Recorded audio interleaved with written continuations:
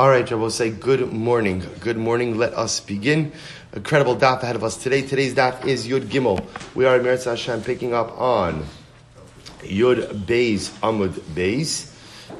So the Gemara says, first of all, to thank our sponsors, to thank our Talmud Torah sponsors for the month of Cheshvan, Meir and Rachel Gold for dedicating all the Shirim and Droshos this month in memory of Yonah Tzvi ben Yosef Chaim Elazar HaKohen, Noam Alea Efron for dedicating all the Shirim and Droshos this month in celebration of the 98th birthday of Noam's grandfather, Yosef Hershel ben Mordechai Alevi, and our week of learning sponsors, Mr. Esterson and Malka and Sammy Esterson, in memory of Mrs. Miriam Goldfein, Miriam Bas Matisyo. We hope that on the merit of our Talmud Torah, the Neshama will have an aliyah, and the family a nechama. And also with that, let us begin. So a lot to do today. Incredible daf ahead of us today.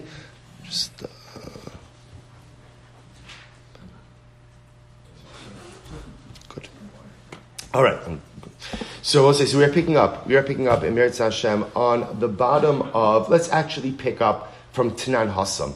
I know I left off with fenugreek. It's like leaving off on such a cliffhanger. What's going to happen with the Tilson? Okay, so it's 2, 4, 6, 8, 10 lines up from the bottom. So remember again, yesterday we were focusing a lot, and now we're going to get into the fascinating sugya in terms of when the halachos regarding Trumas and Maisros is established. So remember again, we're working off the same basic model that we spoke about yesterday, which is we're operating on a 6-year tithing cycle. Years 1, 2, 4, and 5 are Truma, Meiser Rishon, which are really always fixed, and Meiser Sheni. Years 3 and 6 are Meiser Ani. So remember again, the reason this is important is because, as we're going to see, there are certain items whose tithing year is established based on reaching a particular stage of maturation or growth, even though they may not be picked or harvested until later. That's why knowing this cycle is incredibly important. So let's go. So the Gemara says as follows. The Gemara says, Tanan Hassam, we learned, Hatilson Misha Titzmach. So ultimately, again, fenugreek, it's tithing year, which will say, in other words, which year of the cycle it is subject to depends on when it sprouts. Now again, we'll define exactly what that means. Grain, olives, when they reach 1/3 of their growth, that establishes their tithing year. So we'll say, so again, just I know you know this, but just to illustrate this, so what that means is as follows. If you have grain that reached 1/3 maturity in year 2, but is not harvested until year 3, ultimately, that grain is subject to what? Meiser Sheni and not Meiser Ani. Even though, again, it's being harvested in a Meiser Ani year, its Meiser obligations are established by when it reaches 1/3 growth. So now we have Tilson, we have Zaysim and Tvua. So now I just want to point out, so far we have 3 categories. We have vegetables, right? When are vegetables? When is their tithing obligation determined? When? B'shas l'kitasa, when they're picked. Again, and we have a division, bundled or in the baskets, right? We have tavua and zaysim, 1/3 maturity, and tilson, fenugreek, when it sprouts. We don't know what sprouts means. We'll say, my misha titzmach. What does it mean when it sprouts? Misha titzmach l'ziraim. So Rashi says over here, when you can see the fenugreek seeds inside of the plant, then it's considered to be mature. The Gemara says, how do you know that halacha l'maisa, that the tvua, and that the grain and the olives, when it reaches 1/3 maturity, ultimately it is subject, that determines its tithing obligations. From where do we know this? Amrav Asi, Amrav Yochanan, Umotba Mished Rav Yossi Aglili Amar Kra. This is fascinating. The pasuk says as follows: Mikitz Sheva Shanim B'moed Shnas Hashmita Bechag Hasukos. So the Torah says as follows. This is in Dvarim, and the Torah here is describing Hakel. So how does the Torah describe Hakel? At the end of 7 years, B'moed Shnas Hashmita Bechag Hasukos. The end of 7 years, this is the Sukkis after Shemitah, right? That's when you have Hakel. Hakel takes place on the Sukkis after Shemitah. Here's the problem. The Torah calls it after 7 years, Sukkis after 7 years, but it calls it what? Shnas HaShemitah. But it's not Shnas HaShemitah. What is it really? Year number 8. So the Gemara says, Shnas HaShemitah ma'avidite, b'chag HaSukkos, shminis hi. By the time you get to Sukkis after the Shemitah year, that's no longer year 7, that's year 8. So why does the Torah call it year number 7? To teach us as follows: Kol Tuvua she'eviya shlish b'shviyas l'pnei Rosh Hashanah atanoig ba minag shviyas b'shminis. It comes to teach us a very important lesson, namely that any grain that has reached 1/3 maturity prior to Rosh Hashanah of year number 8 is given Shemitah status. So therefore, I will say, if you have grain, or that for that matter, olives, that has reached 1/3 maturity during the Shemitah year, even though you're not harvesting it until the following year, that produce has Shemitah sanctity and must be treated as such. Therefore, the Torah, when it's describing Hakel over here, talks about the idea that you have Sukkis, which is in year number 8, but calls it Shnas HaShemitah, because you could have, again, produce that is harvested during year number 8, that still has Shemitah sanctity. Look at Rashi. This is what the pasuk means to say. There is something that is harvested in year number 8, but yet that is aser, or I should say, not say aser, but ultimately, again, it has isurim like Shemitah. Good. So both say, so this seems to be the makar for this halacha of grain. So the Gemara says, have a beautiful mea shiloach to share with you on this Gemara, but we'll get a little bit weiter first. So the Gemara says, Amr Rabbi Zera Ravasi. So Rabbi Zera said to Ravasi, V'dilma lo ayil klal. So ultimately, how do you know that we're talking about grain that reached 1/3 maturity before Rosh Hashanah? Maybe we're talking about grain that didn't mature at all before Rosh Hashanah. In other words, maybe halacha l'maisa, only grain that was planted during Shemitah didn't mature, and still is unmatured, that halacha l'maisa, it's still going to have Shemitah sanctity. Look at Rashi. V'dilma lo ayil klal, afilo hischilu lizbashla b'shviyas ka'amar rachmana, mitzvahs shviyas limashech yisur al chag v'sukkos. Well, remember again, here's what the Gemara is suggesting until now. The Gemara is positing that grain that reached 1/3 maturity during the Shemitah year has Shemitah sanctity, even if it's not harvested till year number 8. Right? So the Gemara says, well, how do you know that? Maybe it's any grain that was planted during Shemitah, even if what? It didn't reach any level of maturity. In other words, maybe being planted during Shemitah maybe being planted during Shemitah is enough to endow you with Shemitah's sanctity, no matter how much maturity you did or did not gain over the course of the Shemitah year. And maybe what the Torah is actually telling me is like this. Listen, maybe the Torah is telling me that Shemitah actually extends until Sukkot of year number 8. Maybe that's what the Torah is saying. In other words, the Torah is telling me that anything you planted during the Shemitah year, or maybe even anything you planted until Sukkot of year number 8, is going to have Shemitah sanctity. Maybe that's the Torah saying. In other words, all the Gemara is asking is, I understand the concept. I understand what the pasuk is coming to convey to me is that there are elements of the Shemitah year that spill over into year number 8. And I understand, says the Gemara, you're trying to say that specifically applies to grain, which reached 1/3 maturity during the Shemitah year, that grain has Shemitah sanctity, even though it's not harvested until year number 8. All the Gemara is saying is, that's not, I don't know where you see that in the pasuk. I could just as easily make the argument to say anything planted during year number 7, Shemitah year, even if it didn't attain any significant maturity, has Shemitah sanctity. Furthermore, I could even say, maybe the Torah is telling me that certain dinim of Shemitah actually go until Sukkot of year number 8. To which the Gemara says, Lo sagadaytcha dichsiv v'chag ha'asif b'tseis hashana. The pasuk says, no, that's not true, because the Torah says, the Torah calls Sukkot, ultimately again, the Chag HaAsif, the Yom Tov of gathering, which we'll discuss, B'tseis Hashana, at the end of the year. So the Gemara says, my Asif. What does Asif mean? Ilema Chag Haba Bizman HaAsifa. If you want to say that the Torah is saying that ultimately Sukkot is the Yom Tov that comes at the time of the harvest, Haksiv Ba'asbicha. The Torah already says that. Right? Torah already used Lashon Ba'asbicha. Ella my asif katzir.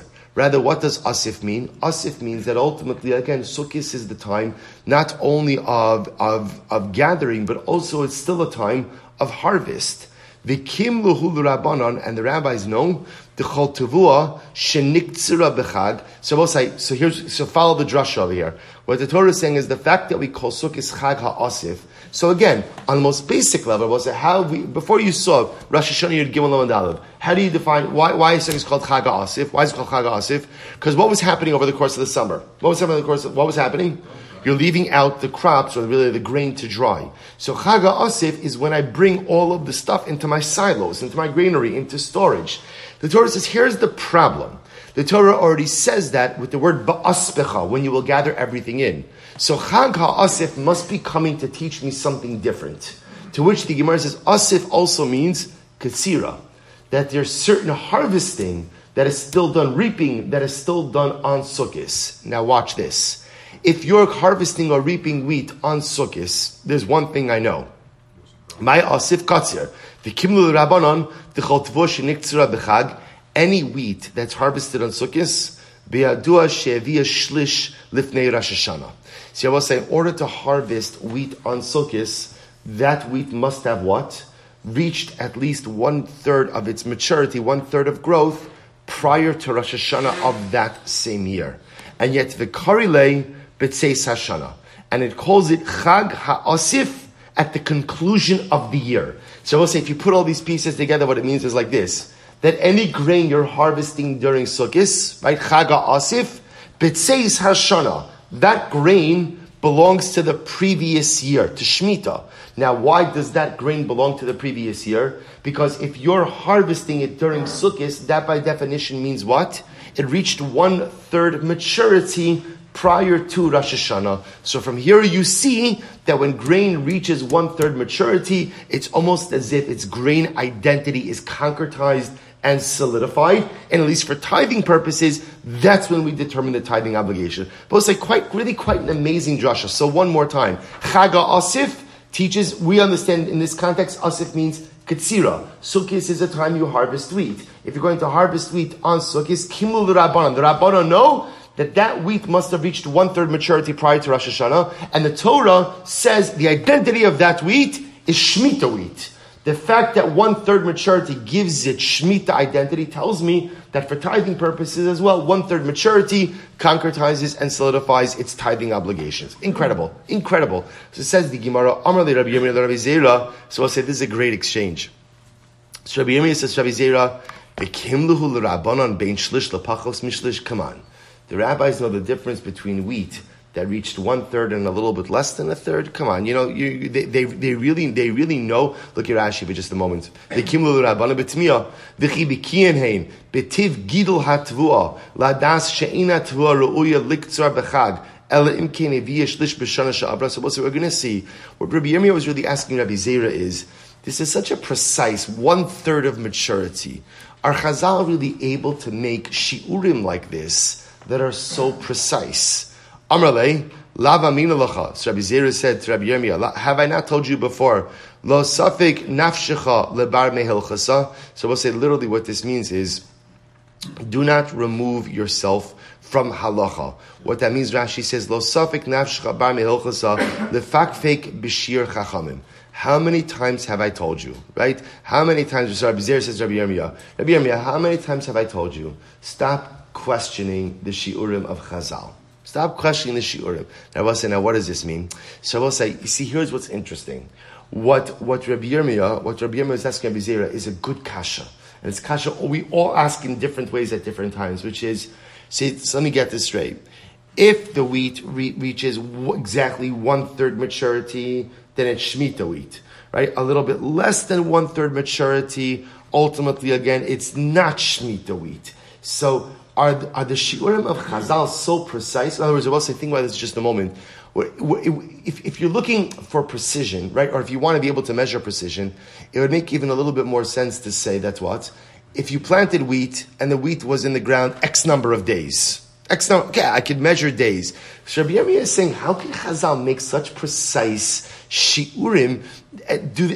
Could we really live up to such level of precision? So Rabbi Zera says, stop it. We've had this discussion before. And he says, Kol midos chachamim kenhu.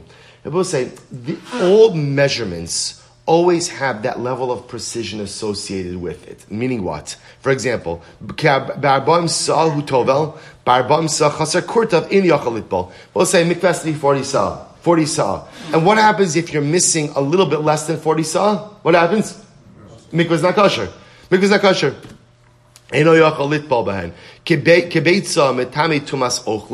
Ultimately, again, if you have food that is the volume of an egg, it could contract tumas ochlin. But if you have an egg that is missing a little piece the size of a sesame seed, ultimately it doesn't have tumas ochlin. Shlosha al shlosha metame medras. Right? If you have a piece of cloth that is 3 finger breadths by 3 finger breadths. Right, shlosha by shlosha. It's metame tumas medras, which is the tuma that happens when somebody whose tummy rests on something, supports their weight on something. Shlosha chaser neima achos inu metame medras. So we'll say if you have 3 by 3 less a thread. So we'll say it's not metame tumas medras. So ultimately, again, what was Rabbi Zera responding? We'll say, in the world of shiurim, you always have this line. And if you're on the other side of the line, you don't meet the criteria. That's in any legal system. There's got to be a line. Now, when you stand at that line, you could easily say to yourself, come on, that doesn't make any sense. That doesn't make any sense. So a mikvah that has 40 sa is kosher, but you're missing 1 droplet of water, it's puzzle. Right? Food that has the volume of a beitza is metam. So I'll say that's how any legal system works. That's how any shear works, that there has to be that line of demarcation, right? That line, if you're on one side of the line, you're good. If you're on the other side of the line, you're not good. It's the same thing over here. Yes, if you reach the shlish of growth, 1/3 of maturation, ultimately, again, that solidifies in this case, your Shemitah identity. Less than a third, it doesn't. Hadr Amar Rabbi Yirmiyah. So Rabbi Yirmiyah went ahead and he later on said, Lav milsehi da'amri.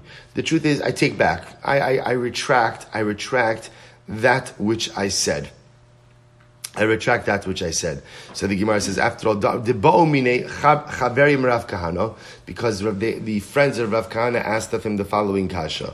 He says, look at Rashi, by the way, Lav milsehi da'amri, shekshesi lomar, vikim luhu d'rabanon, bein shlish lepakos mishlish, so we'll say what Rabbi Yirmiyah was wondering about was, could it be that the rabbis have such a level of precision? He was questioning, could they have such precision? Rabbi Zera says, yes, all shiurim are based on this ability to have some level of precision. So Rabbi Yirmiyah then retracted. He said, yeah, you're right. I will say, it's an interesting thing about these retractions. It's happening just yesterday. Somebody sent me an email, and then I don't know, it's never happened to me before. I got a follow-up email saying, Ploni so-and-so would like to recall, I think that was the Lashon, recall the email that they sent. And I was like, okay, I thought, like, what was happening? So I was curious. I checked my trash. It was one of those emails that went in the trash.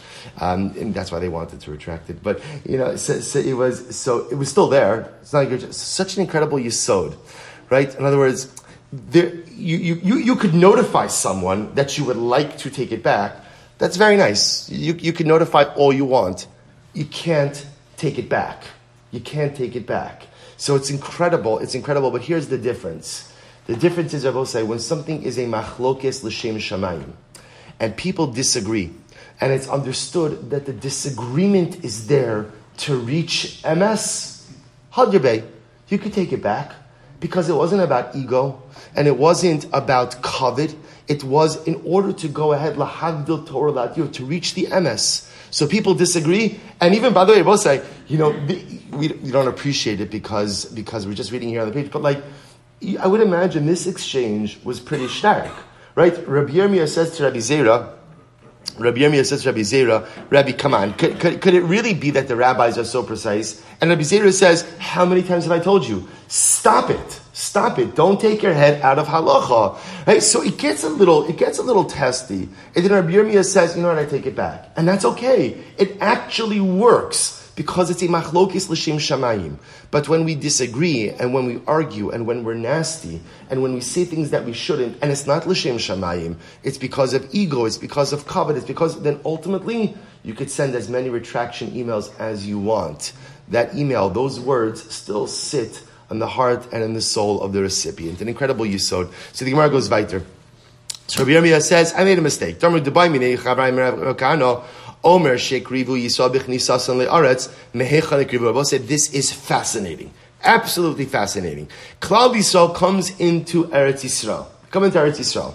And they had to offer up the karban ha'omer. So ultimately, again, where did they get the barley for the Omer? Where did the barley come from the Omer? So the Gemara says, Im Tomar, well, what's the big deal? In other words, what do you mean, where did the barley come from? There's plenty of barley in Eretz Yisrael. They come into the land, they're conquering the land, they find barley. Im Tomar, the Ayil Biyad Nachri. So if you want to say that they got the barley from a non-Jew, that's not going to work. Kitzirchem Amar Rachmana, v'lo Kitzir Nachri. Ultimately, again, it has to be your grain. It has to be your grain. The barley has to come from Jewish grain. It cannot come from non-Jewish grain. The Gemara says, well, first of all, how do you know they offered up the barley in year one? Well, maybe they didn't offer up the Omer year one when they came into Eretz Yisrael. So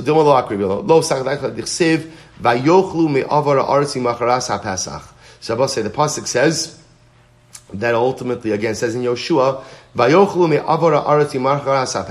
the day after Pesach, right, when they came into the land, on the day after Pesach, matzos v'kaloi b'etzem hayom hazeh. So the Torah is indicating that they eat from chadash, they eat from new wheat on the day after Pesach. The only way to eat from new wheat on the day after Pesach is how? Is if you offer up the Karban Omer. So it sounds like they offered up the Karban Omer. So the Gemara says, Machras ha-Pesach achol, they only eat from the grain after Pesach, me'ikara lo achol. Ultimately again, but beforehand, they did not go ahead and offer and eat from the chadash, eat from the new grain. So the Gemara says, "Da krivu omer v'hadar achli." So mehechan krivu. So from where, once again, where did they get the Karban Omer? Amar lahen, he said to them, "Kol shelo heviu shlish biyad nachri." Ultimately, it will say. So there's a very simple eitzah. You see, you can go ahead and fulfill the obligation of Kitzir Chem, having the barley come from Jewish grain, even if it was owned by a Gentile. How so? As long as the Jews took ownership over it when it was less than 1/3, when it had reached less than 1/3 of its maturity. So grain before reaching 1/3 of its maturity doesn't really have a complete identity of grain. So as long as it became Jewishly owned before 1/3 maturity, so by the time it's in Jewish possession, it reaches that 1/3 benchmark, that's called Kitzir Chem. Kol shelo haviu shlish biyad nachri.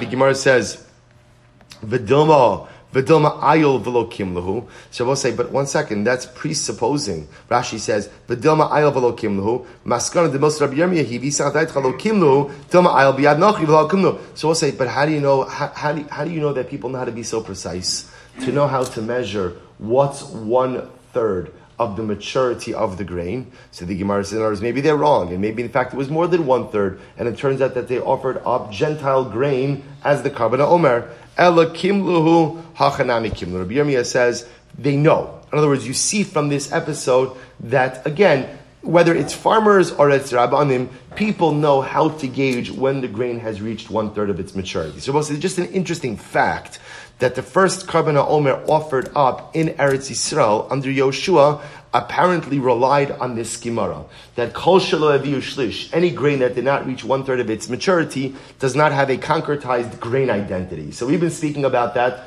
legabe Shemitah or legabe Meiser. But now we see another ramification of it for Omer purposes. They came into Eretz Yisrael, took ownership of barley that was less than 1/3 mature, reached the 1/3 threshold under Jewish ownership. That satisfies the obligation of Kitzir Chem, and for Rabbi Yirmiyah's purpose, it shows you that Kimluhu Rabbanon, that Chazal, in this case again it was Yoshua, knew how to gauge 1/3 maturity. So Rabbi Yirmiyah's whole premise of do Chazal really know how to be so specific in Shiurim? The answer is a resounding yes. V'dilma lo ayol klal. So the Gemara says, well, maybe at the end of the day, they didn't go ahead and bring the Karban Omer at all. So the Gemara says, "V'dilma lo ayol klal, aval heicha ayol riva." So the Gemara says, "Aval heicha ayol riva bein shlish lepachos mishlish lo kimlu." So we'll say the Gemara says as follows: maybe halacha lemaisa, you could tell the difference between something that's not mature at all. But maybe once something reached a certain level of maturity, like it reached a quarter, the ability to tell between a quarter and a third, maybe they don't possess that ability. The The nation crossed the Yarden on the 10th of the month. And I will say, if you want to say that the grain didn't grow at all, so maybe the Gemara is suggesting over here that maybe when Klal Yisrael comes in, they got grain that didn't even grow, didn't even start to grow yet, right? Didn't even start to grow yet. So that's when you could tell. You could tell difference between something that hasn't grown yet and but something that has, let's say, begun to grow. Let's say it's reached some level of maturity. The ability to tell difference between something that's 1/4 complete and 1/3 complete, you can't really do. So maybe when Klal Yisrael came into Eretz Yisrael, the grain was just not mature at all. Maybe that's what was happening. To which the Gemara says it doesn't work, and I'll tell you why. Because ultimately, Klal Yisrael comes into Eretz Yisrael on the 10th of Nisan. And if you want to say that halacha l'maisa, the grain did not mature at all, so maybe you want to say, see what's happening over here? We're trying to figure out how did Klal Yisrael offer up the Karban Omer year number 1 in Eretz Yisrael? For one simple reason, it's got to be Jewish barley. It's got to be Jewish barley. So to take barley that was grown in a Gentile field, that's not going to work. So we suggested that what happened, the grain, when they came in, the grain didn't yet reach 1/3 maturity. Klal Yisrael comes in, conquers. Now their grain reaches 1/3 maturity under Jewish ownership, satisfies K'tzir Chem. Whereas maybe not. Maybe when they came in, the grain was just planted a little bit beforehand. There was really nothing, a little bit of growth. And that's why you could say that now it's going to be considered to be Jewish grain. But maybe Chazal don't really know how to tell the difference between a 1/4 growth, a 1/3 growth, to which the Gemara says it's impossible. I'll tell you why. Klal Yisrael enters Eretz Yisrael on the 10th of Nisan. The Karban Omer is offered when? The 15th. Right, on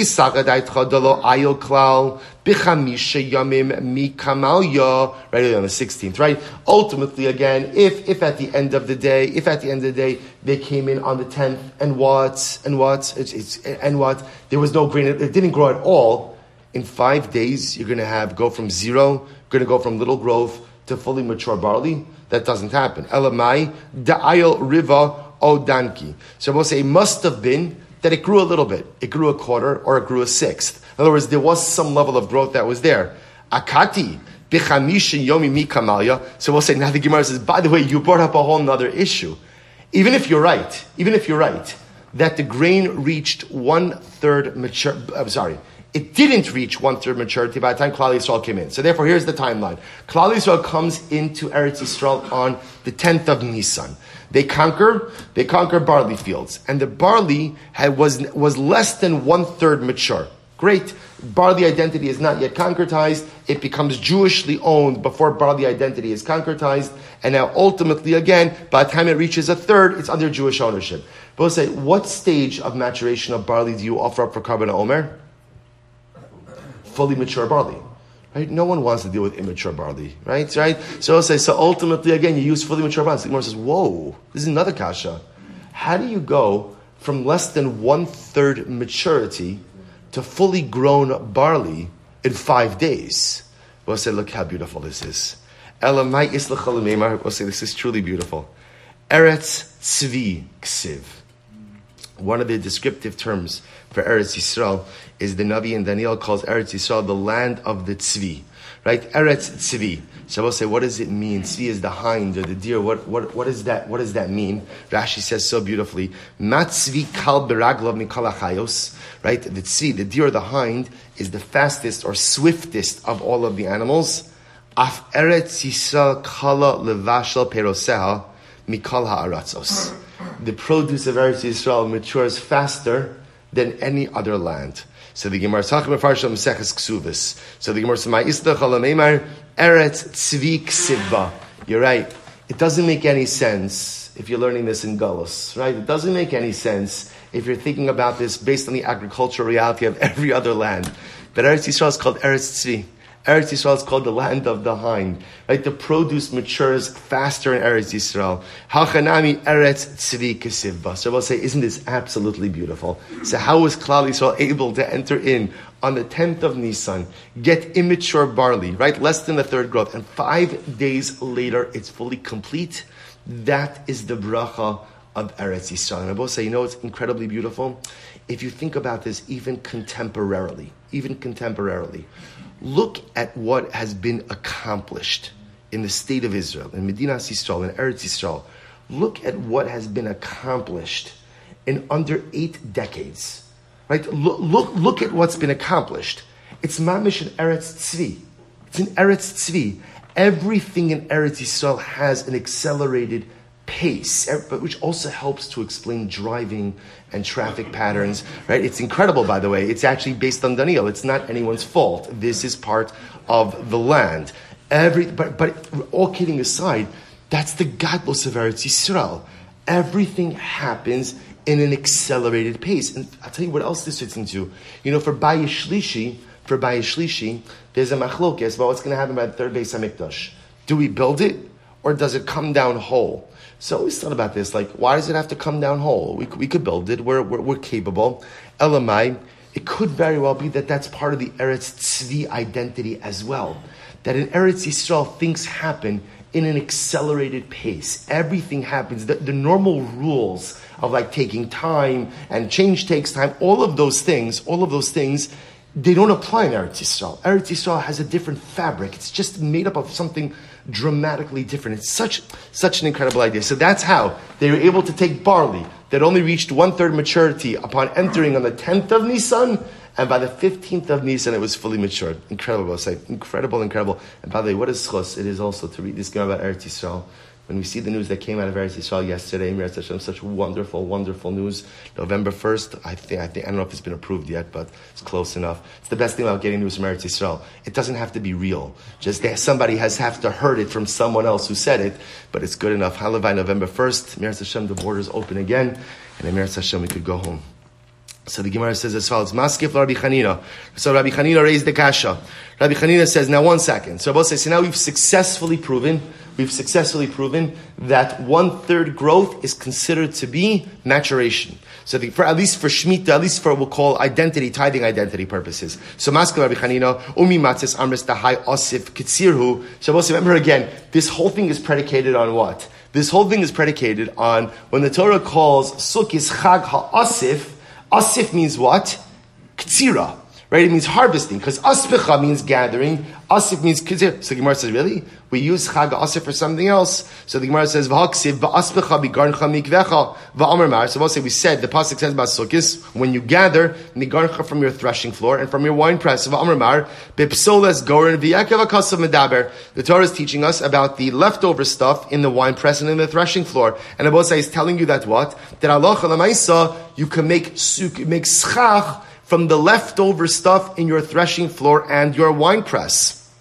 The Gemara says, so therefore again, Chag HaOsif is not, therefore Chag HaOsif teaches me about what I can go ahead and utilize for schach. The stuff that I gather in, the stuff that's left over after I gather in my produce, that's what I'm allowed to use for schach. So Chag HaOsif teaches me it didn't schach. If that's the case, Chag HaOsif doesn't mean Ketzira. So I'll say this is great. Amr Rabbi Zera says, Hamil Sahava Biyadan, we had this all squared away. We were so happy. Right? We had this whole sugya figured out. Va'asar Rabbi Chanina, Shada Beinarga. And Rabbi Zera just brought in, and Rabbi Chanina just brought an axe down on our entire limud. So you don't usually see lashon like this, right? They find like it's almost like you see Rabbi Zera saying, we were so excited. We had the whole thing figured out. We were even tied it back to Sefer Yoshua, and now comes along Rabbi Chanina, and he shattered everything. Ella, Minal. So back to the drawing board. So where do we know that wheat, when it achieves 1/3 maturity, that solidifies its wheat identity? Both Legabe Shemitah as well as Meiser. Kedesanya. Rabbi Yonasan ben Yosef Omer. Rabbi Yonasan ben Yosef says as follows. Va'asisa satvua l'shon shavosai. Isn't this incredible? Shemitah. Pasuk on Shemitah. V'asisa satvua l'shalosh shanim. So there's a bracha that in year number 6, HaKadosh Baruch Hu says, I will give you a bounty for 3 years. V'asisa satvua l'shalosh shanim. I'll give you enough grain for 3 years. So I'm in base. Al tikri l'shalosh ella l'shlish. Very interesting. Don't read it l'shalosh for 3, but l'shlish. When does the tvua, when does the grain become grain? When is its identity solidified and concretized? When it reaches 1/3 of its growth maturation. Gemara says, really? V'hami baile legufei. But ultimately, again, that pasuk teaches me a very important lesson, namely what? Manochal b'shana hashvius. Right? We say, Klal Yisrael says, what are we going to eat in year number 7? And so HaKadosh Baruch Hu says, Vitzi visi es birchasi. Right? I'm going to send you my blessing, and you'll have enough grain in year number 6 for years 6, 7, and 8. So I need that pasuk. You can't take away that shlosha, that right? Or I should say l'shalosh. I need that shalosh to teach me the ikr concept. And now you're hijacking it to go ahead and teach me shlish. You can't do that. So the Gemara says, no. Ksiv krachrina. There's another pasuk. What does the pasuk say?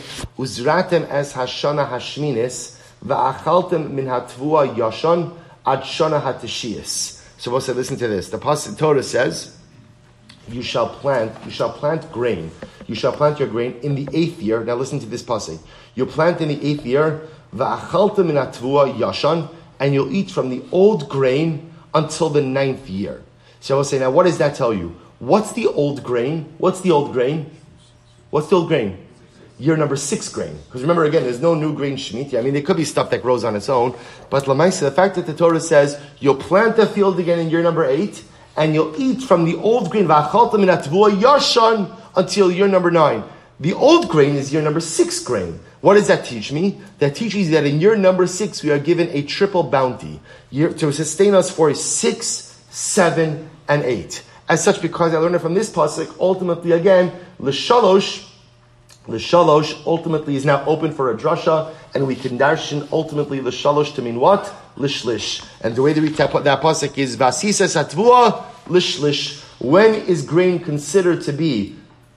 When is its grain identity solidified and concretized? Lishlish, when it gets to a third. Beautiful, we'll say. Let's go back. So we'll say that closes out that sugya. So we know a couple of things. We now know vegetables, because let's go through our meiser list. Right? Vegetables, their identity is solidified when? B'shas lakita, when they're harvested. Okay, again, like I said before, whether put in the basket, bundled, we'll leave that on the side for now. Harvested.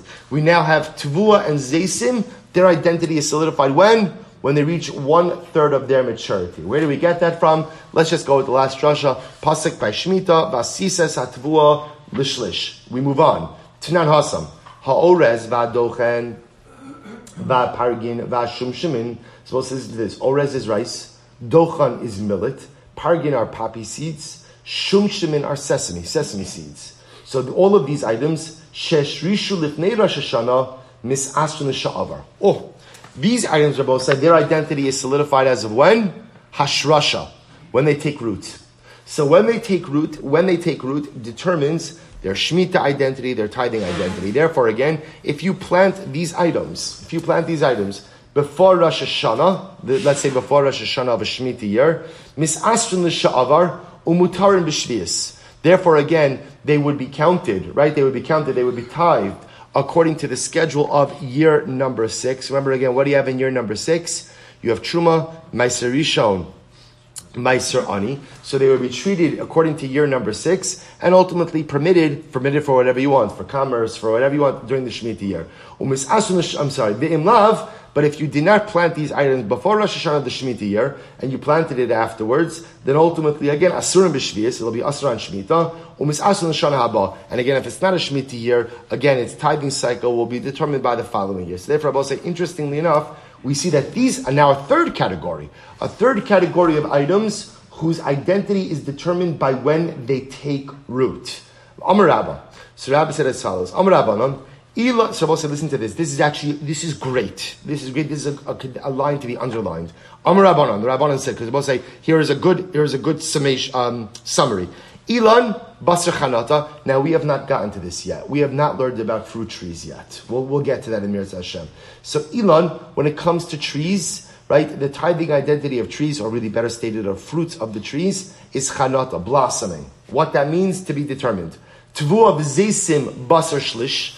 Tvua and Zaysim, their tithing identity is determined what? Or when? When they reach 1/3 of their maturity. And Yerek, vegetables, Basar Lakita. Good. We've learned that all before.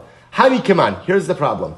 These items you just mentioned, rice and millet and poppy and sesame, where do you get this thing about taking root? In other words, we'll say they don't seem to fit into any of these categories. We assume everything kind of fits into one of these 3 established categories. Either you're a vegetable, right? You're a fruit, or you're a grain. And yet all these items just mentioned, at the end of the day, their tithing identity is determined by when they take root. So what category is that? So we'll say this is fascinating. Amar Rabba, mitoch she'asuyin prachin, azli rabbanon basar hashrasha. Here's what's interesting about these items. These are all items. You'll say generally, the items mentioned before, vegetables, fruit, tevua, olives, are all harvested at once.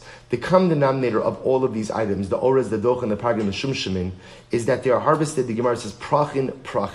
They are not harvested at once. They're harvested a little bit at a time. Rashi says, mitoch she'asuyin prachin, mitoch she'garonan asui ma'at ma'at. She'ein niklatin ke'echad, ela hayom lotin mefarchin ma'at, ulamachar ma'at, nimtzu chadush. You're supposed to listen to this. So the problem is, because these items are harvested at different times, so you would be tempted to go ahead and say at the time of harvesting. But you can't do that because they don't have one harvest date. Therefore, again, azli rabbanan basar hashrasha.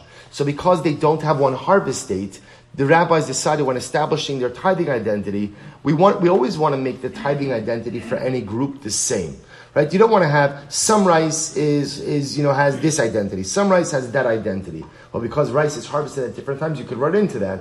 Therefore, hashrasha, right, taking root, is the great equalizer. It's the great equalizer. It applies to all of them the same. Go back to that Rashi for just a moment. Rashi says, Ela hayom lo k'tenu mefarchim ma'at, u'lemachar ma'at, v'nimtzu chadash v'yashem me'urav yachad, hanefrach le'pnim rashana v'nachal la'achar rashana, im holchen b'hen achar l'kita k'shar yarek, k'shiyehei mafrish masrosav. So we'll say the problem is, if you go basar l'kita, right? Like, because the Gemara assumes that really we should put this, ideally, in the vegetable category. And we should have, the tithing obligation should be established ultimately when you harvest it. The problem is, you're going to end up having things from different years put together. And remember again, the halachos of Meiser 101 is what? You can't take min ha'chadash ala yashan or min ha'yashan ala chadash. So therefore, again, we create an equalizer. They all take root. Apparently, everything's planted at the same time, and therefore the assumption is everything takes root at the same time as well. Amar le Abaye. Abaye says, so what do? The yitzpor grono l'socho, v'nimtza torei min ha'chadash shebo ala chadash shebo, min ha'yashan shebo ala yashan shebo. So interestingly enough, Abaye says, well, I'll give you an eitzah. What should you do? In other words, even if for argument's sake, halacha l'maisa, you went ahead and you didn't go basar hashrasha, but you went basar l'kita. So what are you concerned about? If you go basar l'kita, that means for argument's sake, you could have some items that are from year one, some rice that's year one rice, some rice that's year two rice, and you're concerned because then you're going to end up going ahead and taking min ha'chadash ala yashan, yashan ala chadash. Abai says, I'll give you an eitzah. Take all of the rice after it's all been harvested. Put it in one pile. Put it on one pile. And then what? Just go ahead and tithe it like that. And when you do that, you could assume that you're tithing the chadash on the chadash and the yashan on the yashan. After all, Milo Tanya, did we not learn? Rabbi Yossi ben Kipar Amar, Mishum Rabbi Shimon Shizuri, Pula Mitzri. Pula Mitzri is this Egyptian lentil. Shezaro, Lezera, and you went ahead and you planted it in order to get its seeds. Miktsaso Hishrush Lefnei Rosh Hashanah, or Miktsaso Hishrush Achar Rosh Hashanah. And I will say, a situation you have is part of it took root before Rosh Hashanah, part of it took root after Rosh Hashanah. Ein Tarmin Uma'asrin Mizeh Al Zeh. You cannot tithe one part of this crop from another part of the crop. Why not? Lefi Shein Tarmin Uma'asrin Lo Min HaChadash Al Yash V'Lo Min HaYashan Al HaChadash. Because we'll see, you're not allowed to do that. That's Meiser 101. So Keitzaruo says, so what should you do? Listen to this. Sover Gerono L'Socho. Make a big pile of Pula Mitzri, pile everything together, and tithe it like that. Now, why are you allowed to do that? The Gemara says, Nimtza Toreim Uma'asa Min HaChadash Shebo Al HaChadash Shebo Umin HaYashan Shebo Al HaYashan Shebo. So we'll say we allow that. Why? Because we know that in that pile is both Chadash and Yashan. But we assume that whatever you separate out will be representative of both groups. There'll be some Chadash and there'll be some Yashan. The Chadash will be the tithing obligation on the Chadash, and the Yashan will be the Yashan obligation on the Yashan. And that's okay. That works, says the Gemara. So as such again, you don't have to be backed into Hashrasha. Even if you want to go Basar L'Kita, there is still a way to remedy this situation. Amrle Arbas, you know what? We'll have to stop over here. We'll pick up in Meretz Hashem again. So what's exciting about this is we have some major categories. We have Ilan Basar Chanata, even though we did not learn that yet. We have Tavua and Zaysim, Basar Shlish, 1/3 maturity, and we have vegetables, Basar Lakita. This other grouping over here of the rice, the millet, the poppy, and the sesame, those are going Basar Hashrasha. We'll close out that category B'Shah Tov Mitzlachas tomorrow. We'll say Shkoyach.